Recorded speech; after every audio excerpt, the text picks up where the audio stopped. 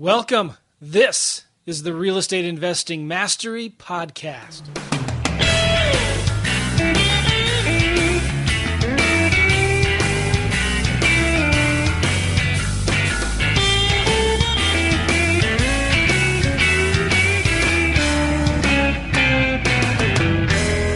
Hey everybody, welcome. This is the Real Estate Investing Mastery Podcast, and I'm excited about this interview. We have a very special guest, a fellow podcast host who has done probably, 1,000 more podcasts than we have. He's been doing it forever. His name is Jason Hartman. He'll be on in just a second here. But Alex, how are you, my man? I am okay. I'm a little sad today as it is October 15th, the day of decision for those who filed extensions. Yeah. On April 15th. I'm not going to ask you how much you paid. No, we're not going to disclose the amount, but it was a lot. Let's just say if you were offered a job of this amount, you would be placed in the, I don't know, what is it? The top 5% of income earners. Yeah. Well, it's funny. Jason, who's on our show today, he's got a lot of advice, I'm sure, about taxes. Oh, I'm all ears. Because there's a lot of, I just love listening to Jason's podcast. I've been trying forever to get him on, and he's finally agreed to come on. And, but yeah, we're probably going to talk about that. But anyway, guys, I just want to let you know, go to realestatinvestingmastery.com. Check out our Fast Cash Survival Kit. We talk about how Alex and I, how we wholesale deals and kind of how we run our businesses. We outsource a lot of it. We travel a lot. We've got a lot of kids. So we have a lot in common. And but we run very successful wholesaling businesses. And Alex is now doing more rehabbing and fixing and flipping. So you get more information about that. New construction, actually. New construction. That's right. You know what?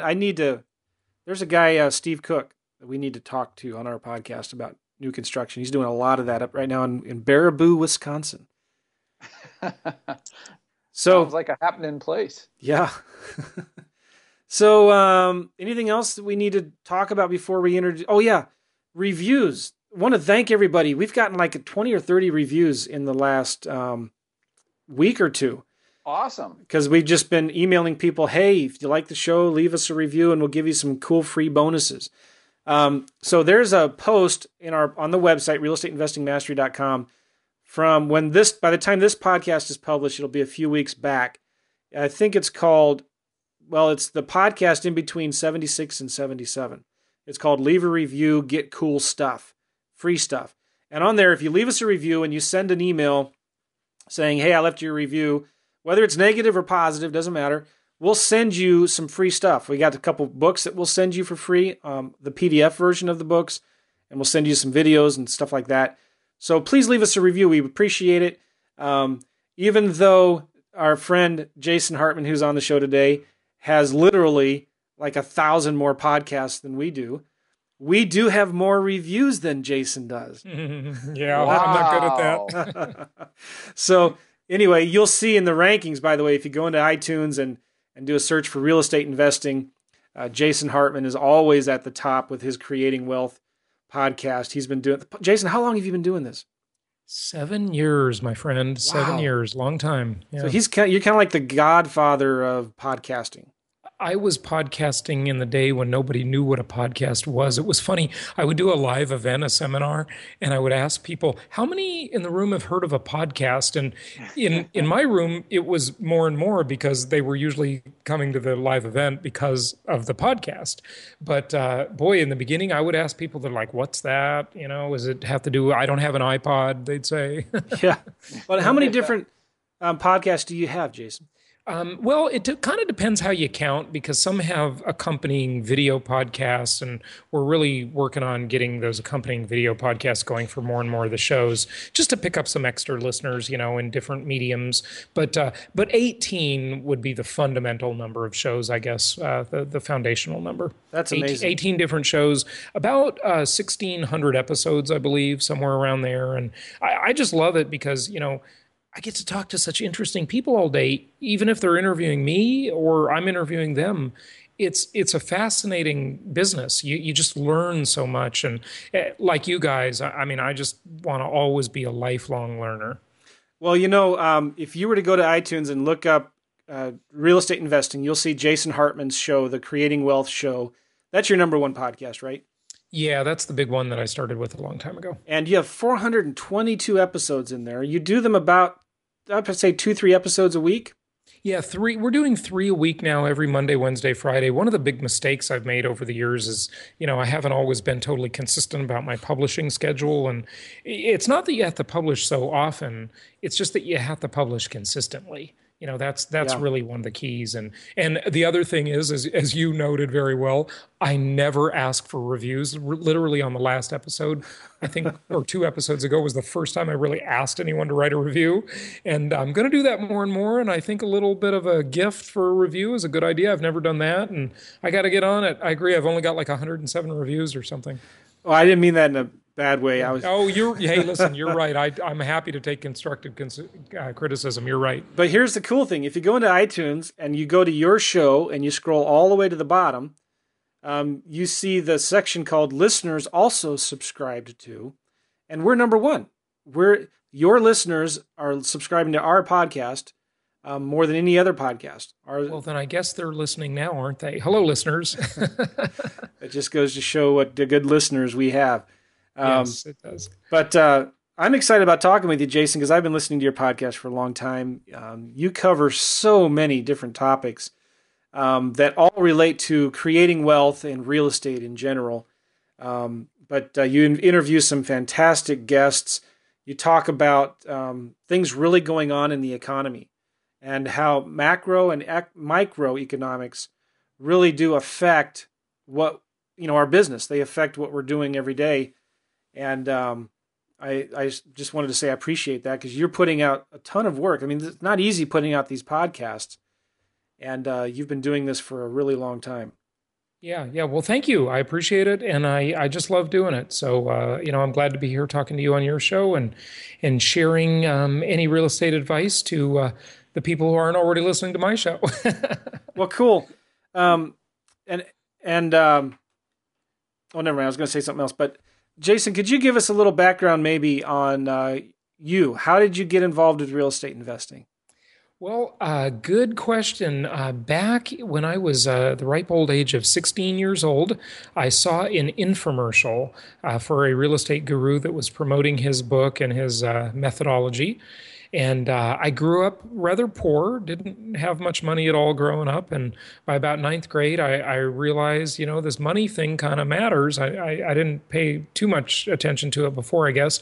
But the reason I knew it mattered is because all the best looking girls in junior high school were hanging around the other kids who had money and, nice clothes and all this stuff, and soon to have nice cars. And, so I saw this infomercial when I was 16, and I went out and I got the book of the guru on the infomercial, and I read 3 chapters of it. I put it down. But my mom picked it up and read the rest. I was only 16. I mean, you never follow through with anything too much when you're that age. And I put it down. And then 2 years later, I'm 18 years old. I'm about to graduate from high school. And my mom says to me, she says, "Hey, Jason, you're the one that got me interested in this whole real estate topic. And I've been, following it for the last 2 years, going to seminars and so forth. And now there's this big event in Anaheim. And, why don't you go? It's near Disneyland, and that wasn't far from where I lived. And so I went, and I rounded up 9 of my buddies from high school. And I said, "Hey, we got to go to this seminar, blah, blah, blah." All of them came Friday night. Saturday morning, only one was left. Everybody else went to the beach. And by Sunday afternoon, I was the only one that went through the whole weekend. And, I just, when I heard those speakers talking at the seminar, I didn't know what they were talking about, and I remember I was a big fan. I had discovered Earl Nightingale and Zig Ziglar and Jim Rohn and Dennis Waitley when I was 17 years old.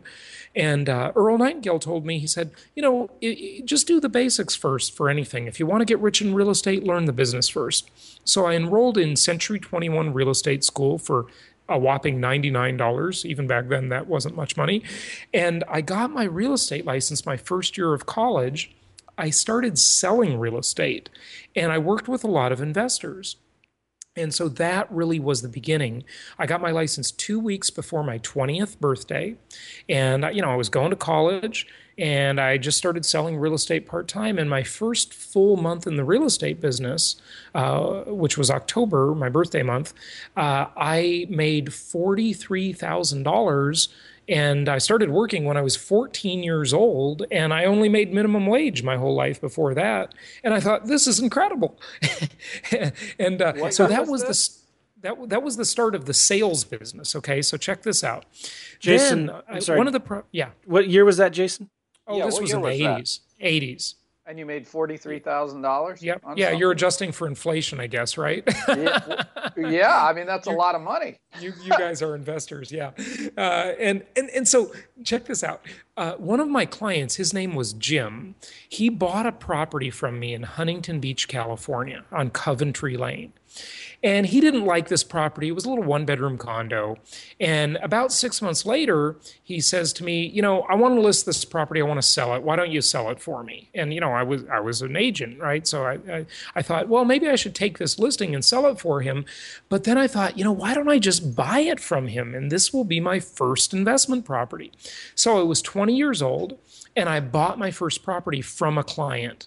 And that really started my investing career.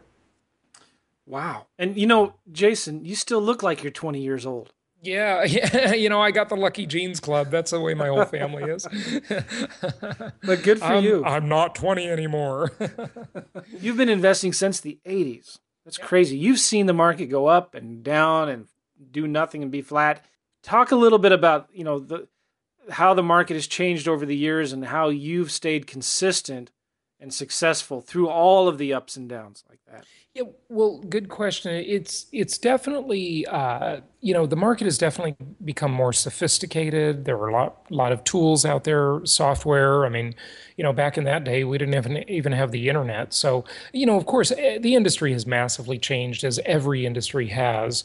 But the principles of investing haven't changed too much. I mean, there are some new tweaks and new distinctions, but the basic idea is that, income property is still by far the most historically proven asset class in America. And there's simply no other way to do this and to create real long-term wealth starting with very little money than with income property. I mean, think about it. You look at the Wall Street crew. Where are all the stories? I mean, there are none, basically, right? Where are all the stories of the guy starting with $5,000 or $10,000, or by today's dollars, maybe $20,000, and getting rich buying mutual funds or stocks or anything Wall Street sells? There aren't any stories like that. Right. I don't know any. I've never heard one. And you just look at income property. It just works. It's a pretty simple thing. You can do it at any scale. You can do it at a giant institutional scale. You can do it at a small personal scale. And I would just encourage own and control assets that the entire world needs. The whole human race needs three basic things: food, clothing, and shelter. Let them rent that shelter from you. Jason, I think I heard on your show one time, long time ago, I don't remember when or where, but if you look at the population growth projections in the United States, it's insane. Like, they predict the population in the United States will double. And I think this is, correct me if I'm wrong, maybe I don't even know what I'm talking about, but will double by, I think, the year 2050. Yeah, I think the prediction is 2050, we're going to have 400 million people in the country. We've got 310 million now. Okay. And so that is a giant increase. I mean, it is epic. And around the world, we're going to have, I believe by then, we're going to have about 9.5 billion people, they say, if I've got my numbers right here. And as the population increases, more and more demand for housing and all the ingredients of housing, all the raw materials of housing. So be on the the wave of that, and you can profit very nicely from it. So I imagine you're always bullish on real estate. Well, is that a good way to put it? It depends. Maybe. I mean, I'm not always bullish on all real estate. I think that long term, there is a reason to be bullish. During the depths of the financial crisis, it was hard to be bullish, but obviously that turned around, and it always does. And people made a lot of money investing in real estate during that time, being contrarian investors and having the faith and the courage in the asset class during the time when nobody else did. So that was, that was very true. But long term, yeah, I'm definitely bullish. I mean, you've got to structure your deals properly. You've got to do them in the right markets, and there's always a way to make money with real estate. And excuse me, you're obviously putting your money where your mouth is because you own a lot of real estate yourself. Can you talk a little bit about, by the way, I'm looking forward to talking with you too about, you do travel a lot. And I'd like to talk about how you manage your business while you're traveling. But you own real estate in a bunch of different markets, not just the United States. Talk a little bit about what you own. Would you mind? Yeah, sure. The most diversification I've done, which by the way, I'm going to say was a bit of a mistake. I mean, this is one of my many mistakes I've made over the years. and that is I've had properties in 17 cities and 11 states. And what I've been doing lately is trying to undiversify my portfolio a bit and pare that down to fewer markets just for ease of management. But what I think investors should do, depending on how big their portfolio is they should be in 3 to 5 cities, okay? You want to be diversified because that can really, really reduce your risk and play out well. But you don't want to be over-diversified. One of the mistakes I made was over-diversifying a little too much. Interesting. One of the things I know that you help people do is you help people buy solid investment properties in multiple different markets. So you do property tours and you partner with people. And I think you've actually partnered with people in my own backyard here in St. Louis. And I've heard you mention this on the podcast before. There are a lot of challenges with some of the properties here. Well, it's not the properties there particularly or the market. We've just had some challenges with our provider there in not finishing the properties quickly enough. Right. So that's been a bit of it. Most of that's worked its way through the system, the vast majority by now. And I got to imagine it presents its own challenges too when you're looking at properties in different markets. You're looking at the economy in that area. You look at jobs. You look at the industries that are there, the demand for housing, the return on investments. Can you talk a little bit maybe about what are the fundamentals of real estate that you teach your clients to look at when they're deciding on which income property to buy? Well, the most fundamental thing is cash flow. I used to be a California type of investor, and I would be investing for speculative reasons and appreciation. But that is just too risky. I've gotten much more conservative over the years. And one of my 10 commandments of successful investing, and number 5, is thou shalt not gamble. Okay, you've got to buy properties that make sense the day you buy them. And what do I mean by making sense? I mean cash flow. That is the fundamental determinant of whether or not an investment actually works. So you've got to have good cash flow. You've got to have good rent to value ratios or RV ratios the day you buy the property. Okay, if you're investing for appreciation, you might have a few wins, but trust me, you're eventually going to get in trouble with that mentality. When you're looking for a new market to invest in properties, can you maybe talk about what are some of the markets you like right now, and why do you like those markets? Yeah, good question. So right now, one of the things I do want to say when I answer this question is that there are markets, I freely admit that there are markets that I like that we're not in. And one of the reasons is that we just don't have a good team in these markets. So we have what we call local market specialists, our boots on the ground team that acquires properties, rehabs or fixes properties up, rents the properties and manages the properties and provides ongoing maintenance, management and monitoring of the client's portfolio in these markets.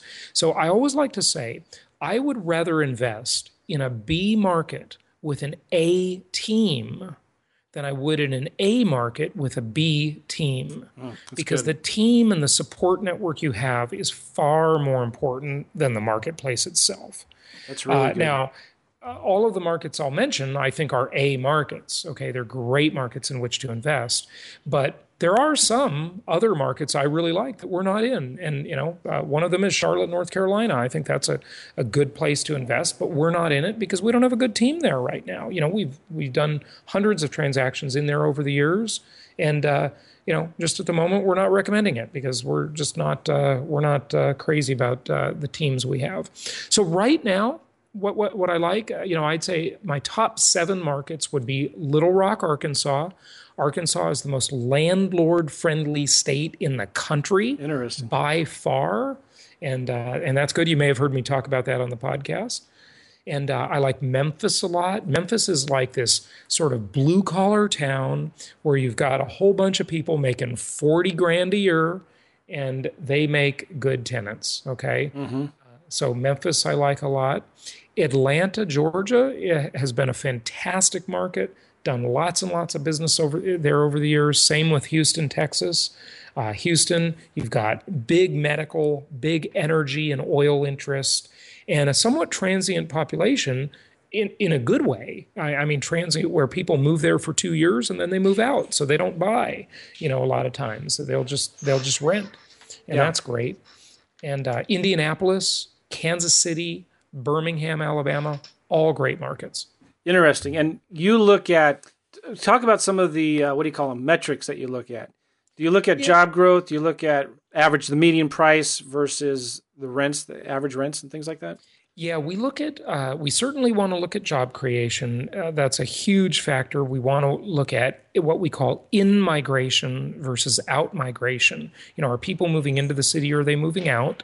We want to look at the income versus the median price and the rents for a house in that market. And we want to have properties that rent for somewhere in the neighborhood. And by the way, I should mention, this is not as good as it used to be, and it's getting worse as prices increase because rents follow in a much slower fashion than prices. Okay, so we want to look at RV or rent to value ratios of somewhere in the neighborhood of 1% ideally. Okay, and those are diminishing. They're not as good as they used to be. So, those are some of the things. Now, Jason, you host a lot of workshops around the country, teaching people these kinds of fundamentals to real estate, and you talk about different markets. You also teach them a lot of. You mentioned the 10 Commandments, and I'm wondering if you have something on the 10 Commandments of real estate investing that we could share with our audience. Would that be all right? Oh, yeah, absolutely. Okay, so if you want to get the list of the 10 Commandments that Jason's put together, if you go to Real Estate Investing Mastery, go to the show notes in there, we'll have a link for that file so you can get that and look at it. But when you're teaching a group, Jason, hey, you know what else? I want to give you for your listeners. I know you wanted to ask me about the Refi Till You Die plan. Yeah. And because there's a lot of numbers in that plan, I want to provide you with some PDF on that as well. Okay, good, yeah. Because I think that'll really, really help your listeners. We might go over the numbers on the show, and if someone's driving their car or at the gym working out or walking their dog, these numbers may not really resonate. So I'll provide something for you there too. Because that awesome. Yeah, that leads into my next question because you train people what to look for when buying a property. Can you kind of highlight some of the points that you make on what to look for, the mistakes to avoid, things like that, and then we'll talk about the Refi Till You Die. I guess the most common mistakes would sort of be the reverse of my 10 commandments, okay? And I really now have 20 commandments. There's an addendum. Oh. Okay, right. Moses only got 10 from God, and I got 20, So, the first one is become educated. So the mistake would be not being educated. And so let me give you a caveat on that. don't become educated in the sense that don't think there's a lot of great information out there like your podcast nowadays. You do not have to spend a fortune on education. We've had people come to us that have spent, I kid you not, $62,000 on coaching programs from big real estate gurus, and they come to my Creating Wealth seminar, and I've got my next one coming up in Birmingham, Alabama, combined with a market tour, and they come to the seminar, and at the first morning break, or at least by lunch, whether it be 10:30 a.m. or 12 noon, they will invariably come up to me, being very distraught, saying, I just spent tens of thousands of dollars on a coaching program, and I have learned less than you already told me in the first couple of hours. And I said, I'm sorry that happened to you. You could have purchased a couple of properties, and so I think education is vitally important. I mean, no one would say it's not, right? But you don't need to overspend. I mean, there's a lot of great information that's either free or really inexpensive. And, try and reserve your capital for actual investing rather than being a seminar junkie or an info product junkie, Yeah.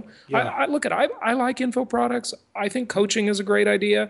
I'm just saying, don't break the bank to do it, okay? Prudent education, a lot of great stuff out there for free or low cost.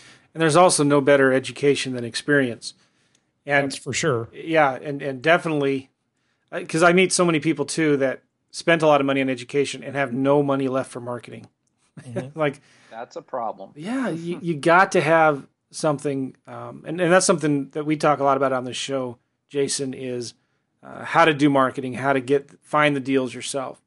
Mm-hmm. So anyway, talk about the refi till you die. What does that mean? That raises red flags to, I think, a lot of people. It did to me when I first heard it. So tell me about your red flag. I'm curious. Why would it raise a red flag? I had one guy say he thought it was a pyramid scheme. Well, this is my thought. I mean, usually when you do rentals, a lot of people shoot for paid off cash flowing rentals where you don't have to worry about, okay, now the tenant leaves. Oh crap, I need to pay the rent. And if you have 10 tenants that leave and crap, you've got to pay the rent, you could put yourself in a little bit of a pickle. So a lot of, debt-free investing is something that I think a lot of people think about, and myself as well. I'm like, well, I'd rather pay off one good rental that's going to make me $1,500 a month instead of having 10 rentals financed that will make me $1,500 a month. Does that make sense? Yeah, I totally get it. But with the 10 rentals in that example, you're going to be controlling a lot more real estate. So when you do have appreciation, you're going to do a lot better. You're going to have a lot more. You're going to have 10 times the tax write-off. And you're going to be 10 times as diversified. So I would much rather have those properties leveraged. Leverage, obviously people can get themselves into trouble with leverage. Okay, no one would deny that. But it's counterintuitive, People think that the risky position is having the debt. And one of the things we have to remember as real estate investors is that we think we're in debt, but the reality is your properties are in debt. And we have these beautiful dynamics because income property is a multi-dimensional asset class. So we don't pay our own debts with real estate. We outsource our debts to a third party. We call them tenants. They pay our debts. And so that property, that asset will pay the debt for you. That's the idea. Now, I don't have any personal debt. I don't like personal debt at all, or consumer debt. I think people are crazy for getting into debt over what I call the appearances of wealth rather than the things that create real wealth for them. So when you acquire debt that controls assets that have universal need. Everybody in the world needs housing. And so you're in a much better position when you leverage your properties, as long as you have sensible rent to value ratios. So commandment number 5, thou shalt not gamble. Property must make sense the day you buy it. And you're diversified, and you have, you've structured your deals properly is the basic idea. So the debt is really an asset. Income property is the most debt-friendly asset in America. Certainly, a lot of people agree with that. I think there's a good debate, and I don't want to get into all of that. Personally, for me as well, I'm kind of with Alex. I would rather own a smaller portfolio of free and clear properties than a large portfolio. Because at one time I had 16 rental properties, and they all cash flowed $100, $200 a month. And I made the fundamentals mistakes. I broke probably all of your commandments, Jason. This was back in 2000. I've broken some of my own myself, just so you know. I was over leveraged. I was counting on appreciation, and I wasn't setting aside cash flow. I wasn't setting aside my cash flow for unforeseen expenses like vacancies and repairs, which happen all the time. Mm-hmm. So, talk a little bit about, for somebody who wants to take on a lot of leverage, how do they protect themselves when things go bad? Because they do. They buy properties that make sense the day they buy them. So my question is, where were your properties? Well, they were in St. Louis. They were all in St. Louis. Mm-hmm. You bought them at the peak of the market, though? Yeah, and I didn't have much equity in them, and they only cash flowed $100, $200 a month. Mm-hmm. Yeah. So, certainly there is an element of market timing to this, no question about it.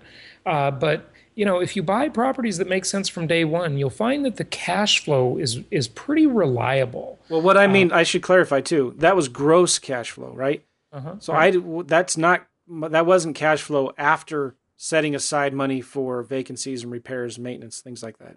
Yeah, you always need to include a vacancy rate in your pro forma, and all of ours include an 8% vacancy rate or 1 month per year. We want to see you pro forma that vacancy rate, okay? So that... Yeah, so do you also take out money for repairs and maintenance? Oh, of course, yeah. It depends on the age of the property, but we will pro forma anywhere from 3 to 8% for repairs and maintenance. And remember, when our clients buy these properties, they're freshly rehabbed or they're brand new. Occasionally they're brand new. And so they're fixed up already. So these are properties in good areas. They're already fixed up. And you take into account all of these things that you set aside for maintenance, repairs, and vacancies and stuff. And you have a property manager that manages the properties. Mm-hmm. So ideally, in a good world, that all goes well. If there is a vacancy, you have some reserves to pay for that. But can you talk about the refi till you die? So how do you make money if you keep on refining these properties and every time you refi, you're shrinking your cash flow? Does that make sense? Young grasshopper. What a good question. That's similar to Carlton Sheets. I remember seeing a commercial way back when this guy on the infomercial would be like, I treat my properties like money gardens. Every time they appreciate, I go back and I pull out the equity and I move on. And I just keep waiting for that to happen. Mm-hmm. Now, obviously that was back in the early 90s and there was a lot of appreciation going on back then. But Right. Yeah, that's I love that money garden metaphor though. That's great. I mean, that really is true. Look at folks, the choice you have, if you want to pay your properties off, hey, go ahead. It's against my advice, okay? But you can have the money in the property or you can have the money in the bank or another investment and have control of it. When it's in the property, you don't have nearly as much control as you will if the money is stripped away from the property. Why should the property be your savings account? Real estate is the best investment, but it's kind of a lousy bank. It's not the best bank. I'd rather have my money in the bank than in the property, because then at least I have choices and I have control. And remember something else. You never own a property free and clear. It's impossible. And I'll tell you why. If you think, I've paid the mortgage off, it's free and clear, it's debt-free. No, it's not. You have a perpetual lien on your property called property taxes. It never goes away. And you may well, as so many properties do nowadays, have a homeowners association, which represents another perpetual lien. And if you ever get into trouble with that property, if you have a bunch of equity in it, it makes it a target for foreclosure. Okay? So remember, lenders, property tax lien investors, homeowners associations, they can become predatory, where they look at the properties with the most equity and they think, gosh, if I've got 100 non-performing loans in my portfolio as a lender, and 3 of those properties have a ton of equity in them, what am I going to foreclose on first? Of course, the ones with the biggest amount of equity. Right. I mean, equity makes you a target. It doesn't make you safer. It puts you more at risk. It makes you a target if you don't pay your HOAs or your taxes, right? Yeah, which you can easily, not do by mistake. I mean, Okay. that people make mistakes like that all the time. And so that can be a problem. Or what about litigation? I mean, everybody gets sued nowadays, right? We live in this litigation crazy world, and your property is a target if it has equity. It's really easy to do a title search and find out what you own and find out how much equity the property has. Okay, even if you own it in an entity, they can find it. Jason, how does refinancing build your wealth? Can you, from your perspective, how does that work? Let me take you through this. So enough about the philosophy. Here's the actual. Okay, so here's an example that I present in my live seminars, and it's an example of someone purchasing a $1 million portfolio. So these would probably be 10 single-family homes in 3 different markets. So you have 3.3 properties. Really, you have 4 in 1 and 3 properties in 2. That's 10 properties, okay? In 3 different cities that make sense. So that's a $1 million value. You put 20% down on the portfolio. That's $200,000. And then your closing costs are about 3.5%, so that's another $35,000. And closing costs, of course, vary by area, type of loan you get, et cetera. And then you have reserves. You must have reserves for every property. And the minimum reserve requirement, in my opinion, is 4%. You can certainly have more, and I wouldn't discourage you from having more, but the minimum is 4% of the portfolio value. So in this case, we've got a $1 million portfolio. We've got to have $40,000 in the bank, just set aside for emergencies, repairs, vacancies, whatever. And by the way, Jason, that was the one thing I did not have, which got me into trouble. I had zero money reserves. in the bank. Yeah. But go ahead. You gotta have some money in the bank as reserves. So definitely important. See, in your case, I wish you would have purchased one less property and just kept that extra money in the bank for that one property you didn't buy, and then you would have been able to cover problems on the other properties. Because income property is a game of attrition. Okay, it's a staying power game, and we know from history. And everybody listening, I'm sure, knows examples of this, of people who went through tough times and then those times turned around, just as they have in the past 3 years for all of us, right? Mm-hmm. And then they made a fortune, and people made a fortune in the past 3 years, right? Oh, yeah. And so you got to be able to stay in the game, never be forced to sell a property at an inopportune time. Okay, so you have... I'm sorry, Alex, go ahead. Yeah, so basically, just to understand this right, we're talking about buying a $1 million portfolio of properties. Is that what you're talking about? Put 200,000 down. Mm-hmm. 10 properties in 3 markets, 200,000 down. Mm-hmm. And these portfolios like this all together in one shot are, I'm assuming, when we talk about your clients and stuff like that, you build these portfolios like this and sell them off? Well, no. We don't build the portfolio per se. Okay. We just help people build their own portfolio. So we're not a seller. We're a referral network. Okay. So you're not assuming that somebody's going to come in with $200,000 on $1 million portfolio in one shot. This is maybe over time they accumulate this?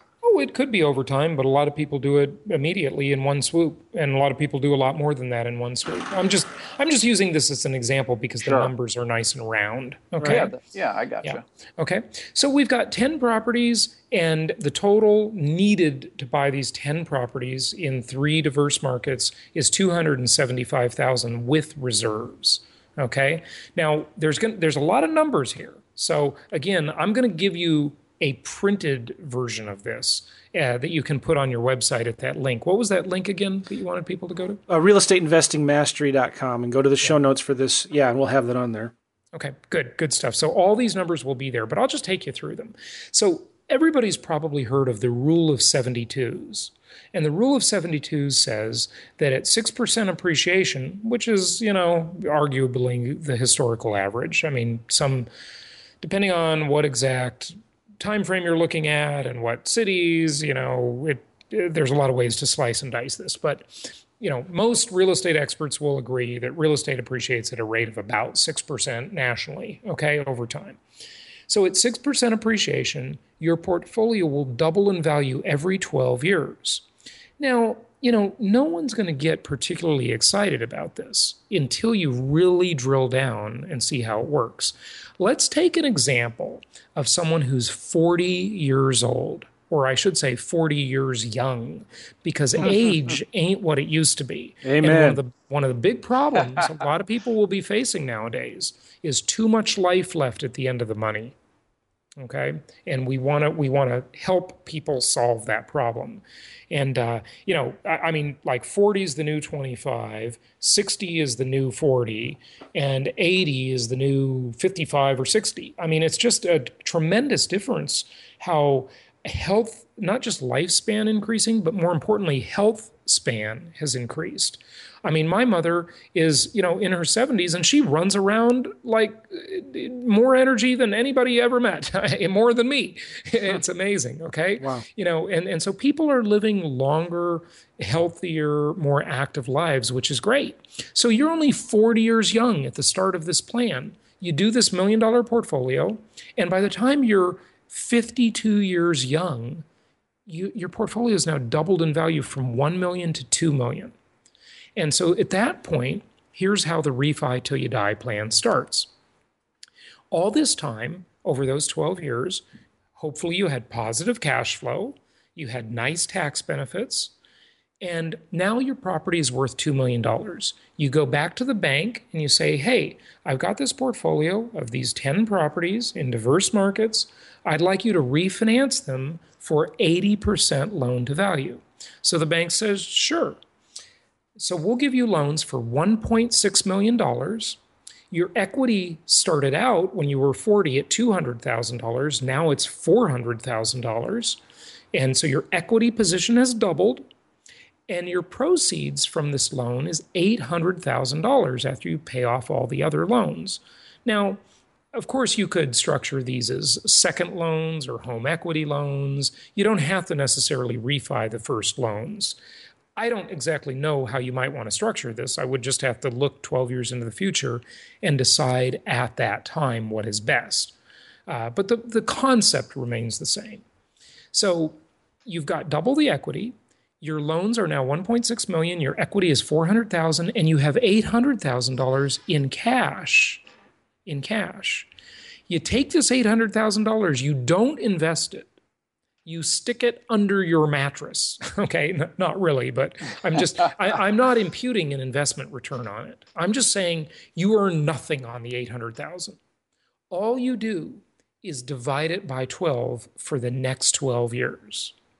And you have basically $67,000 in tax-free income to spend over the next 12 years because there's no tax on borrowed money. Right. So what we're trying to do is make our wealth creation plan tax efficient. And this is the most tax efficient way to extract wealth from your real estate portfolio. So watch what happens now. Questions? Well, stop me with questions. Go ahead. I was going to say, if you take that $800,000 divided by 12, that's $67,000 a year. Right. Tax-free income. Yep. That you now have. Okay. And you could be, and hopefully you will be, investing that and you'll earn an actual return on it. I'm doing super simple math here. Okay. Yeah. So I'm assuming you won't earn a return on it. Like since you built your real estate portfolio 12 years ago, you got really dumb and you don't know how to invest anymore. So say it goes backwards, right? Okay. All right. So no return on the investment. You just divide by 12, spend $67,000 a year tax free, which, that'd be equivalent to maybe $110,000 in taxable. Okay. So that's a decent job for sure. Keep in mind the average household income in the United States is something like $52,000 a year. Right. So here you're more than double what that is, right? Okay. So now you're 52. You go another 12 years, you're 64 years young. Okay. Your portfolio has doubled again. The $1 million portfolio that was worth $2 million 12 years ago is now worth $4 million. You've got a $3 million gain on that portfolio. You go to the bank and you say, I'd like to refinance 80% loan to value. They'll give you loans for $3.2 million. Your equity has now doubled again as well. You've got $800,000 in equity on the portfolio. And the bank is going to give you cash out proceeds of $1.6 million. So now you're going to take and divide 1.6 million by 12, and you're going to have 133,000 tax-free dollars to spend for each of the next 12 years. This beats the heck out of Social Security. Okay. Now, this is remember, counting on appreciation, though, right? Moderate. This is nothing special is happening here. This is just historical appreciation numbers of only 6%. 6%. 6% in the course of how many years? Each year for 12 years. Okay. That's the refi till you die cycle. So now we're at the 24th year. Okay. And as we know, as we get older, 24 years will pass in the blink of an eye. And I can tell you how to do this a little faster too. I've another version I call the 7-year itch of refi till you die. Okay. And you can do it in 7 years too. There's another cycle that I'll give you for your website. But think about how exciting this is. All this time, we've had positive cash flow in these properties of maybe, each property generates maybe $200 or $300 a month positive cash flow. Okay. And so that's, $2,000 or $3,000 per month on 10 properties. We've got tremendous tax benefits because income property is the most tax favored asset in America. And now let's do one more cycle. We've got our 1.6 million. We're spending 133,000 tax-free dollars every year to live on. One more cycle. Let's go 12 more years. Okay. And now, how old are we now? We're 76. Okay. Mm-hmm. 76 years young, which by the time anyone listening is 76 will be younger than it is today. Okay. We're huge breakthroughs in longevity sciences we're on the verge of them. So now the portfolio has doubled again. It went from $4 million to $8 million. You've got a $7 million gain. You go to the bank and say, hey, I'd like to borrow 80% loan to value. They give you loans for $6.4 million. Your equity has now doubled again to $1.6 million. And you have cash out of $3.2 million. $3,200,000. Divide by 12, you have $250,000 per year tax-free income. Unbelievable. Now, this is the get rich slow plan. Okay. Yeah. This is not what you're going to see. This is just not sexy. It's boring. You're not going to see this on a late night infomercial. I so wish I had testimonials of people saying, oh, yeah, I followed Jason Hartman's system and, I made $100,000 in my first week. It's not like that, I'm writing all this down. That's really helpful to look at those numbers like that. I've got a couple questions. That cash flow that comes in, you encourage your students to set that aside for capital improvements because that's 20, 30 years of holding the same property. It's going to need a new roof. It's going to need new appliances. It's going to need extensive updating over that 20, 30 years. Yeah, good point. I wouldn't hold all of that cash flow. You're not going to need that much. Okay. I mean, a new roof is going to cost you what, $2,500, $3,000. I mean, it depends what kind of roof you put on, of course, and how big the property is and what type of roof it is. But, yes, your properties will need maintenance, but we've got maintenance in the pro forma. Okay. Anywhere between 2 and 8% of the income is already performed for maintenance. We've got vacancy in there. Okay. And the reality is the vacancies a lot of times are lower than the pro forma. Okay. I mean, I've had a tenant stay in one of my properties for 9 years. My mom has a tenant who's been in one of her properties. You may have heard her on my podcast on the Creating Wealth show. And that tenant's been in her property since 1989. She just raises the rent every year and the guy never moves. Okay. So it may work out a lot better than you think. Maybe appreciation will happen faster. I mean, heck, if we have a lot of inflation, this appreciation is going to happen a lot quicker than this. Well, now what happens though? You're 76 years old, and you owe $6.5 million. No, you don't. Your properties owe that money. Okay. What happens? You keep on refinancing that? Yes, absolutely. Refi till you die. Okay. That's why it's called Let's say you die. Now what? Yeah. Then, that's even better. Okay, how? Why? No, dying is not good, but it's going to happen to all of us, right? None of us will get out alive, right? Right. So I've got 4 children now, right? And let's say they're, I'm 80, 76. You die. Okay. 76, but you're going to live a lot longer than 76, I hope. Okay. By the time you're there, the life expectancy will increase quite a bit, I'm sure. And I'm starting a new show on this. I've been recording a lot of interviews. It's called The Longevity Show. I've been really fascinated by longevity science because I think it has broad-ranging implications for the economy, for our social life, and just everything. And it's quite fascinating what's going on in the world of longevity sciences now. That is interesting. So what happens when you die?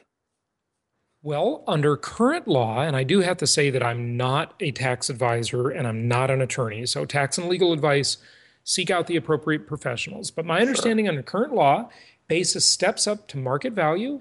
You can exchange these properties all your life and do 1031 tax-deferred exchanges.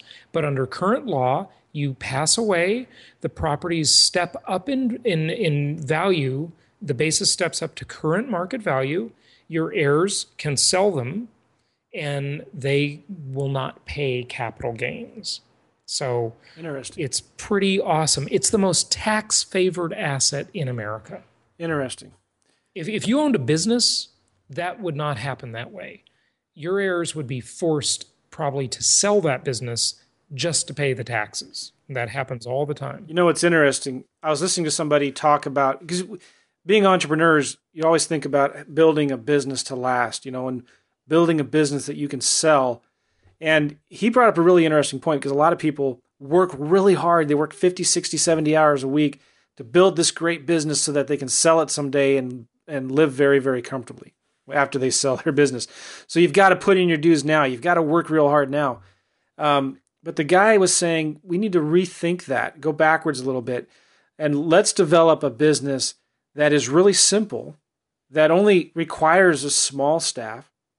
You take the profits, put them into income-producing assets, and over time, by the time you want to retire, now you have built up these income-producing assets to give you the same comfort in retirement that you would have had if you were working 60, 70 hours a week with a huge business and lots of employees to sell a business. Does that make sense? Mm-hmm. And it's about living comfortably, living the life that you want now and not having to work so hard to get to that same level that you can have in the future. These are really deep, deep concepts, Jason, and you've definitely put a lot more thought into this than most other people have. And I think if people want to get more information about all this, they should definitely go to your podcast, your website, Creating Wealth. But what's a good way? I know you got to go here, Jason. What's a good way for people to get a hold of you? Yeah, so the website is just my name, jasonhartman.com. That's JasonHartman.com, jasonhartman.com. And I'm on Twitter at jasonhartmanROI, as in return on investment. And the podcast is on iTunes, Stitcher, all the usual places, and it's called The Creating Wealth Show. Creating Wealth Show. It's a really good show. You interview some fascinating people on there. And you talk a lot more about these specific topics. And you guys are going to like the show. If you've not heard of Jason already for some reason, you're going to like what he has to say here. And he makes you think. I mean, you're a real deep thinker. You think big picture, Jason. That's one thing I love about your show. Yeah, thank you very much. I appreciate it. I try to sort of stay on topic with some of the more tactical real estate stuff. I don't do a great job of that, admittedly. I like these big macro concepts about economics and investing a lot, but I try to make it a good balance between the two. That's good. Alex, I wanted to ask you more questions about traveling because you travel a lot. Sure, yeah. But I know you got to go here. Maybe that's... I got a few minutes. Go for it. Okay. And Alex, please interrupt. I know you might have another question or two, but... Sure. You travel quite a bit, Jason. How do you run your business while you're traveling like you do? Well, it's, nowadays we're all connected so easily, and with technology, it just makes it pretty easy to do that. But, traveling is harder. I mean, when I travel, I've noticed that in the 73 countries I've visited, and some I've visited multiple times, but 73 different countries. And when I travel, business is more in maintenance mode. And being proactive, I think it kind of does require you to be settled a little bit at a desk and collect your thoughts, jumping around from hotel to coffee shop to use the Wi-Fi. Right. That's not super efficient. But it is great that we can do it at all. So you can maintain your business and take care of reactive things pretty easily. But being proactive, it's a little harder when you travel because, of course, you're distracted. But I do love to travel, and I've looked at real estate in many, many, many of the places I've traveled to. And I got to tell you, I would love to be talking about investing in and promoting international investments, but the United States is a really special place when it comes to income property investing. Yeah. And I just can't find anything that works. I mean, I have looked all over Central America, South America, Europe, even in Asia, looking at real estate deals. And the U.S. is pretty special in this way. I think the best investments are right here in the good old U.S. of A.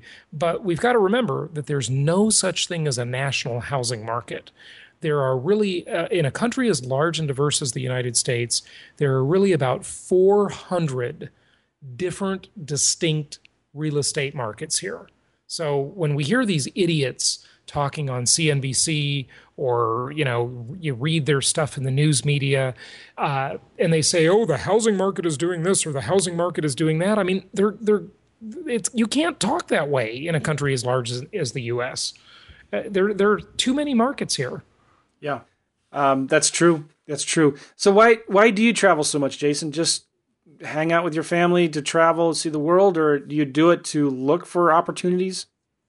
All of the above. I mean, I think that travel is really important to broaden one's perspective and, just curiosity. I just love to see things. I have this morbid curiosity about communism and dictatorships and things. I've been to Cuba, where the average Cuban worker makes like $10 a month. And, if people think the healthcare is better in Cuba, they're probably crazy.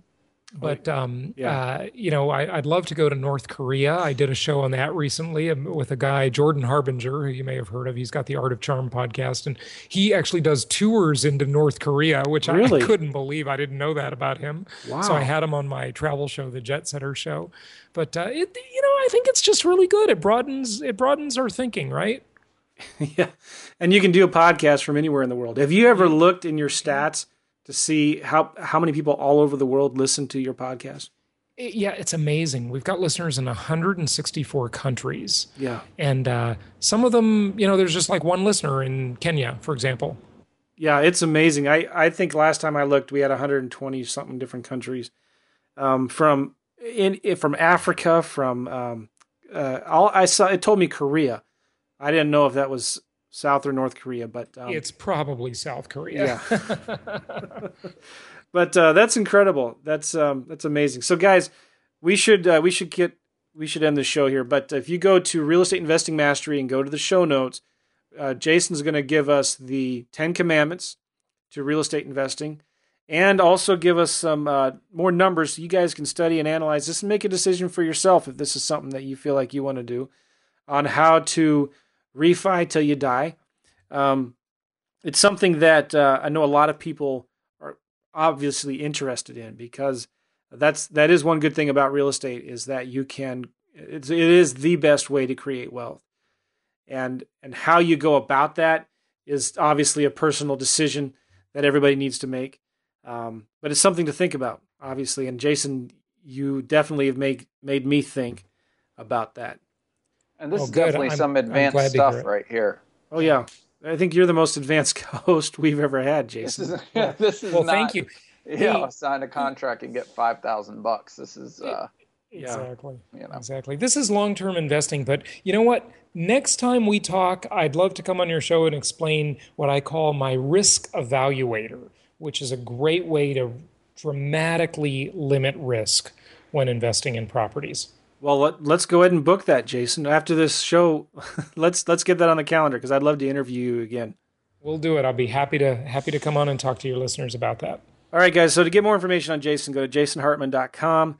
On Twitter, Jason Hartman ROI, and your excellent podcast on iTunes. If you just go to iTunes or Stitcher and do a search for Jason Hartman, you'll see all of his shows in there. But your most popular show is a Creating Wealth show. I even see an episode on here where you talk about Bitcoin. Yeah. We've talked about Bitcoin a lot, which, by the way, I'll just say as a parting thought, I would love to be wrong about Bitcoin, but I don't think it has a huge future. But I'd love to be wrong about that. I really want to be wrong this time, but I don't think I'm going to be wrong. Okay, good. And you have an episode here about why the U.S. dollar will not collapse. Yeah, and I agree with that, actually. Yeah, wow. I think the dollar is a lot stronger than people want to say it is. Mm-hmm. And I don't think China is as strong as everybody thinks they are. No, I agree with you completely, Joe. China, you just wait 10, 15 years and China is going to be they got big problems ahead. Mm-hmm. China is not, I'm not bullish on China. If you look at the percent of people in China that are poor, below the poverty level, it's one of the highest in the world. They have a long ways to go before their economy will be anywhere close to as strong as the United States. So we're going to be around a while, I think. That's my opinion. Okay, anyway, thanks, everybody. We've enjoyed this interview, Jason. Thank you so much. Thank you, Joe. Thanks, Alex, and happy investing to everybody. See you all later. Goodbye. See ya.